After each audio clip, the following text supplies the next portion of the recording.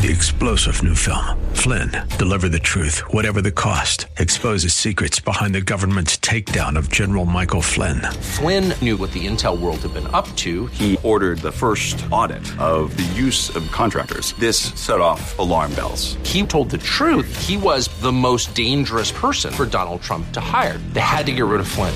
Flynn, deliver the truth, whatever the cost. Available now. Watch it today. Go to salemnow.com. salemnow.com. You were meant to think big, too big, big. But tomorrow can be bigger. Just grow, let the word overflow, yeah. Live a life bigger than yourself. You're created for greatness. Live a life bigger than yourself.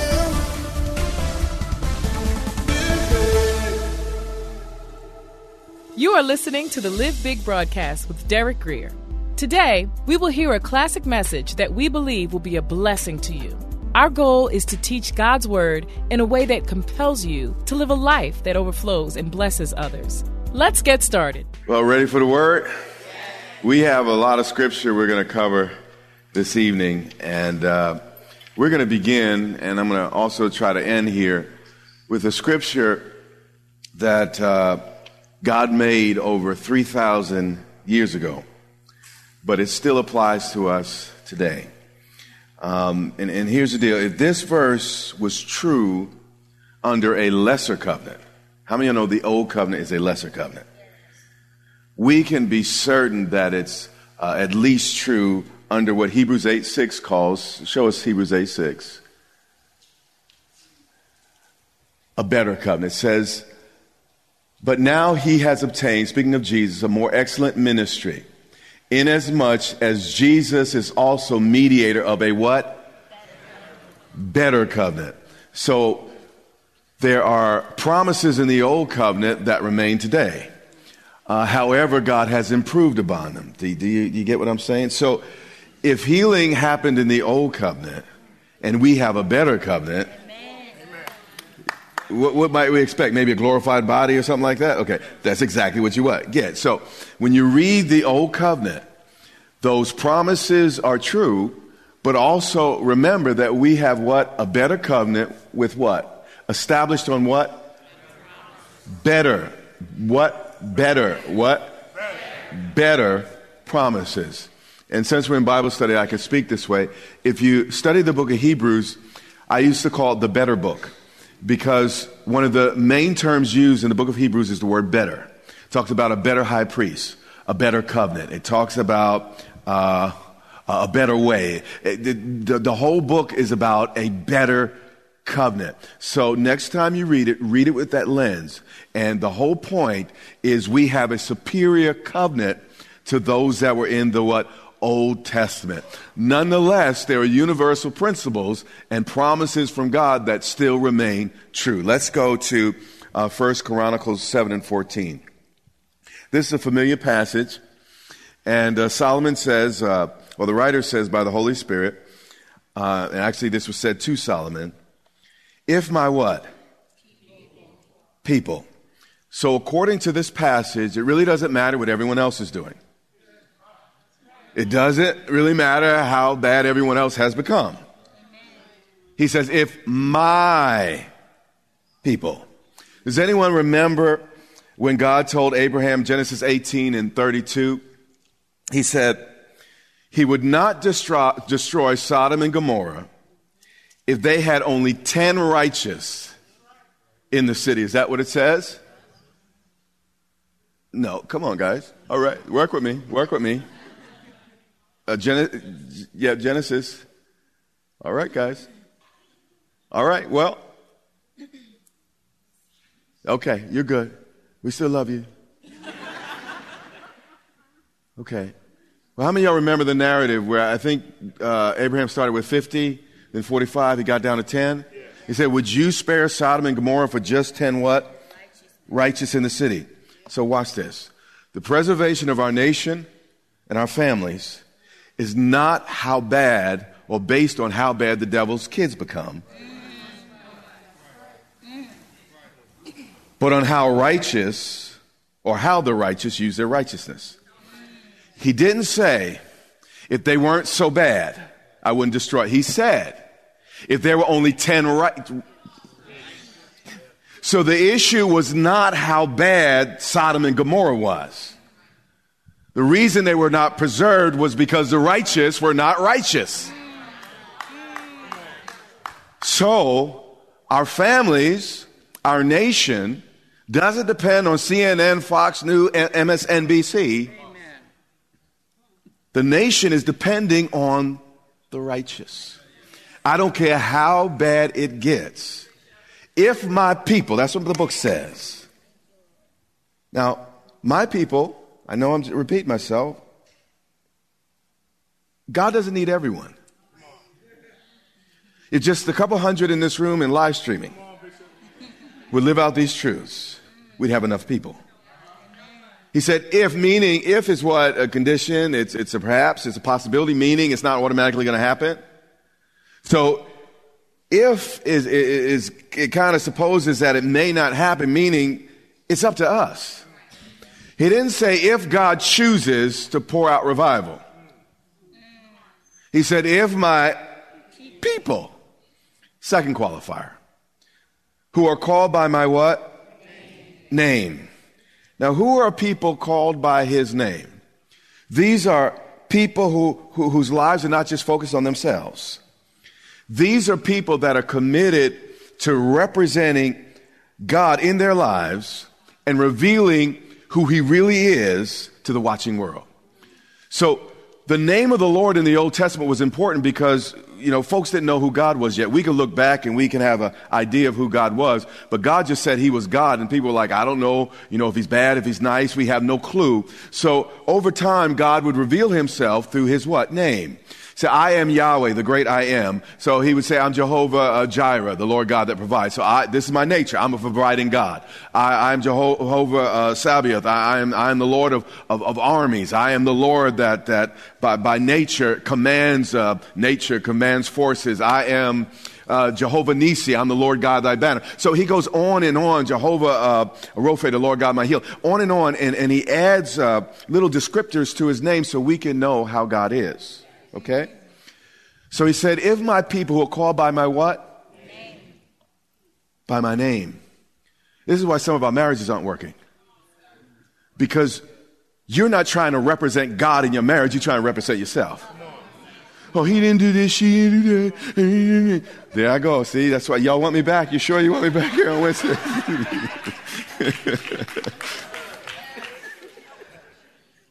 But you're in your marriage representing you and representing your gripe. Instead, I'm here to represent my God to this woman, to this man, to this child, and to my neighbors. If my people called by my what name, the third qualifier, and this is our focus tonight, and we're going to back into truth, will humble themselves. Most people skip this part and move to the next word, pray. But what I want to show you tonight, and the scriptures are going to preach to you better than I do, is that it's only those who, with a humble heart, that really can have an effective prayer life. He didn't say, if my people called by my name would pray. He said, if they would humble themselves and pray. And matter of fact, Isaiah 58, I'm not going to go there tonight. We'd be here forever.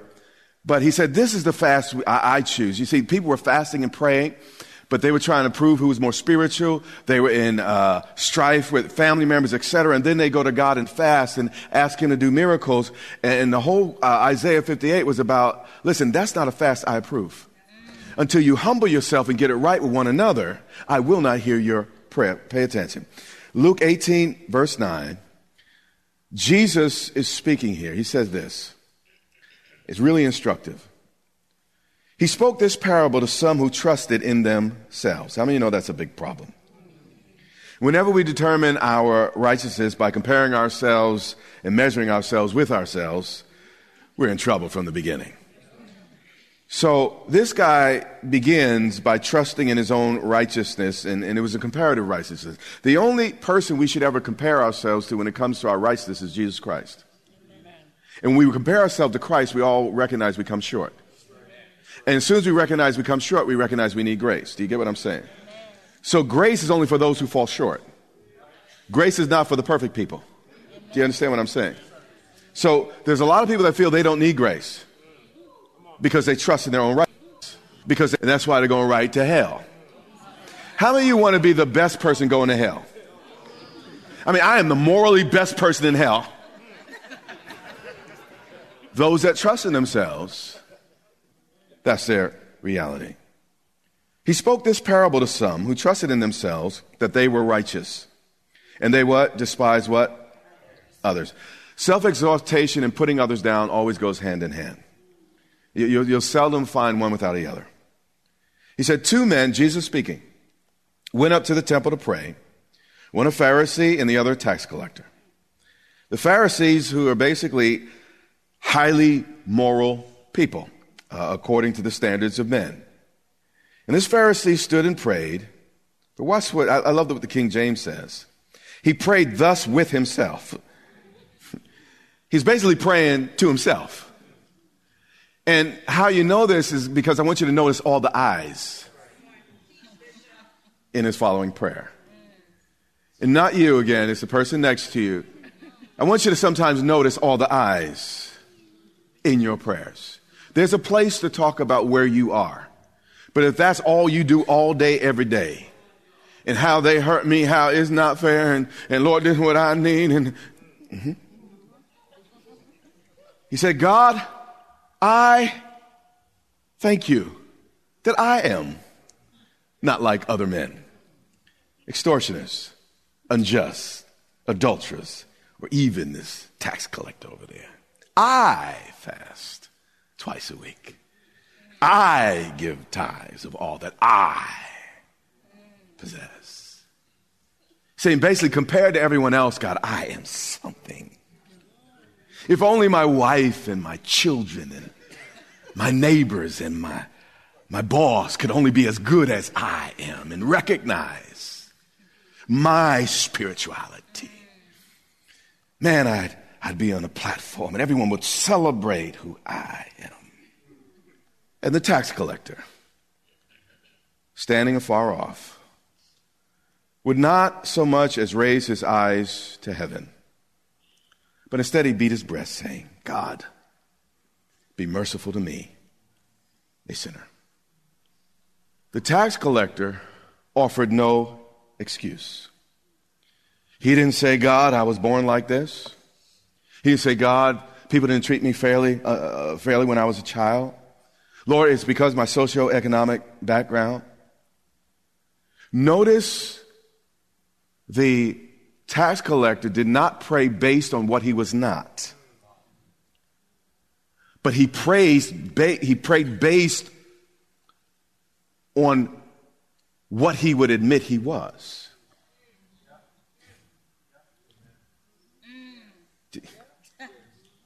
You catch that? Here's the gospel message. Good people do not go to heaven. Forgiven people do.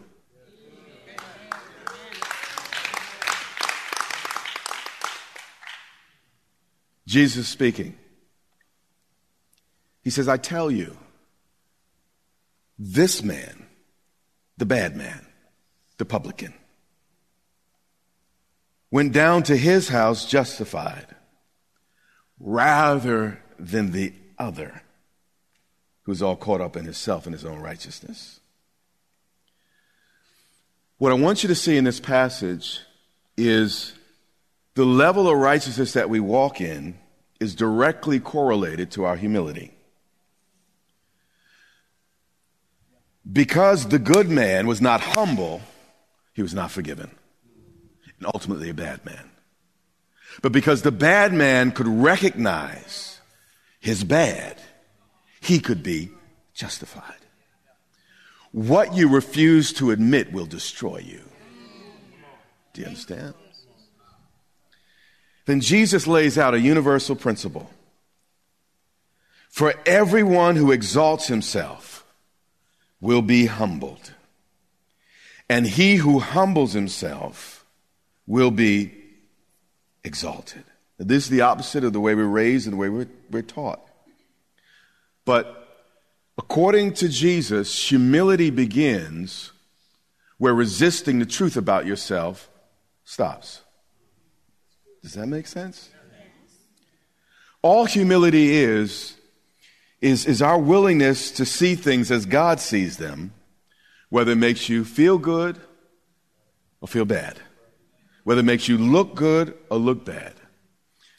C.S. Lewis says, and I quote this often, humility is not thinking less of yourself. It's just thinking of yourself less. You following me? All humility is accepting that there are higher truths than your opinion. There are higher truths than the way you were raised. Higher truths than the things you learn in your education. Jesus said it this way. He said, Father, thy word is truth. Now here's the problem. A lot of us have opinions, and we don't submit our opinions to truth. An opinion not submitted to truth is basically pride. Humility is saying, Lord, whatever you say is truth, now will become my opinion. Matter of fact, I don't care what I think or what I've learned or how that looks to my natural mind. I humble myself before you. You alone are God.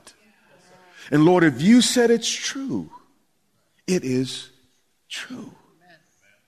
So all humility is getting over your own opinion. All humility is getting over your five senses. All humility is accepting authority greater than yourself, bigger than yourself, recognizing there's one wiser than you, one smarter than you. And as C.S. Lewis says, humility is never thinking less than yourself. It's thinking of yourself less. And matter of fact, Moses, when he was writing in Deuteronomy, he wrote about himself and he said this. He said, and Moses was the humblest man on the earth. He wrote that about himself. All humility is embracing the truth, whether it makes you uncomfortable or comfortable, feel good, feel bad, makes you look good, all humility is embracing the truth of what you might feel like in that instant. It might have pained Moses to write those words, but all scripture is inspired of God. And God was like, boy, I assigned you to write and represent me, not you. I don't care what people say about you, what they think about you. You write those words that I say. But do you understand what I'm saying? So humility is saying, if God says I'm forgiven, I'm forgiven. I don't care what I feel like, what I look like, what people say. If God says I'm forgiven, I'm forgiven. If God says I've been made righteous, I've been made right. I don't care what I do. I don't care what, Lord, you have your blood. I have been born from above. I have been made right. Do you understand? Humility is simply accepting who God says you are. God says you're a man. You're a man. God says you're a woman. You're a woman. Humility accepts whatever it is God says about you. Are you still with me? 2 Chronicles. I want to continue to take some mystery out of why God isn't answering prayers. Let's read this verse all the way through. If my people who are called by my name would humble themselves, this is something you got to do. No one can do it for you. I can't do it for you. Your neighbor can't do it for you. Your parents can't do it for you. But if they'd humble themselves and watch the next thing and what pray, and then it says, and seek my what? Face. All seek my face means is we seek what pleases God. What makes God smile? We used to sing the song, Smile. And the question, Lord, what makes you smile? What will make you pleased with my life? The seeking his face comes out of humility. Then it says, and turn from their wicked ways. Then I will hear from heaven. I will forgive their sin and heal their what? Land. What I want you to see here is humility precedes the healing. One more time. Humility precedes the healing. So if you're praying for God to heal your marriage, your family, your finances, your body, humble yourself, pray, seek God's attitude, and watch how things will turn. I want to backtrack for a second and then I'll come back up. What I don't want to happen in this room is, again, I know I said this, I don't want people to confuse humility with low self-esteem. All low self-esteem is you having an inordinate focus on what you are not. I can't do this. I'm not like that. It's an inordinate focus on what you're not. That's low self-esteem. Arrogance, on the other hand, is simply an overestimation of who you are. But both are an overemphasis on self. Whether you're focusing on what you're not, or if you're focusing on who you think you are too much. Do you understand what I'm saying? Apart from God, both of them are an overemphasis on self, but going in different directions. And the only way you're going to get over low self-esteem or arrogance is to humble yourself and say, this is not about me. It's about the Christ in me and the fact that God has assigned me and placed me here. I'm not going to rest on my own laurels. I'm going to rest on my assignment. Do you understand what I'm saying? And that's where our confidence comes from. And God, if you called me to it, I must be able to do it. You know, that's healthy. That's confident. That's bold. And that's also humble. But if you think you could do it just because you're Mr. or Mrs. Wonderful, this is coming out harder than I intended. But Mr. and Mrs. Wonderful, you're in pride. Again, I'm backing into our focus today. And you're learning from the Word. And the Word's going to start preaching to you in a moment. Proverbs 13:10. By pride comes nothing but strife. I believe the King James Version says, contention comes by pride. If there's constant strife in your life, in your marriage, in your friendships, you can get all the counseling you want. But according to Scripture, the root of it all is pride. And what I want to say to you today is pride will rob you of your spiritual authority. It will leave you as weak as a lamb before the devil's devices. Strife, unforgiveness, bitterness is the number one spiritual neutralizer that I know. Now, why is that pertinent? He said, if you humble yourself and pray, and I'm going to skip some things, then I will hear from heaven and heal your land. What was the condition on God hearing your prayer? Humbling yourself. So if you are constantly living in an environment of strife, that really means you're living in an environment of pride. If there's always war and fighting, rage, and there's always, no matter where you go, there's always some major issues and unresolved. Now, wherever people are, there's going to be issues you got to work through and the rest. But what I'm trying to say to you is if you have created an environment in your home where husband and wife sleep in different rooms, the kids, they're scared to come in because they don't know what's going to be said to them next. You create this environment of anger, and then you pray. And then you wonder why God's not hearing your prayer. Well, by virtue of the fact that there's always a fight, let me just back up. One of the challenges of pastoring a small church was the constant friction.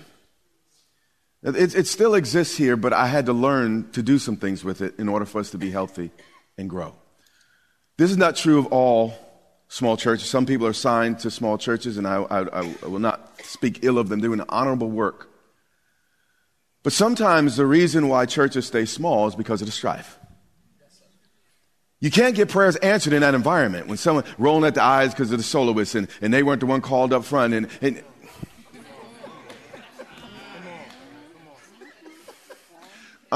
people and this is going to come out wrong too, but hear me.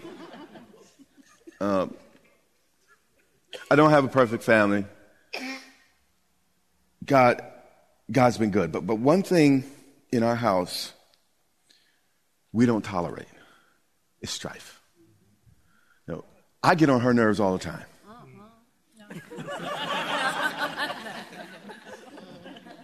Sometimes even the kids watch. But they'd also watch us work it out. That's right. That's right. When I go home, I got to go home to peace. That's right. I'm going somewhere. Husbands and wives, you're constantly fighting. The devil's not just after you, he's really after your kids.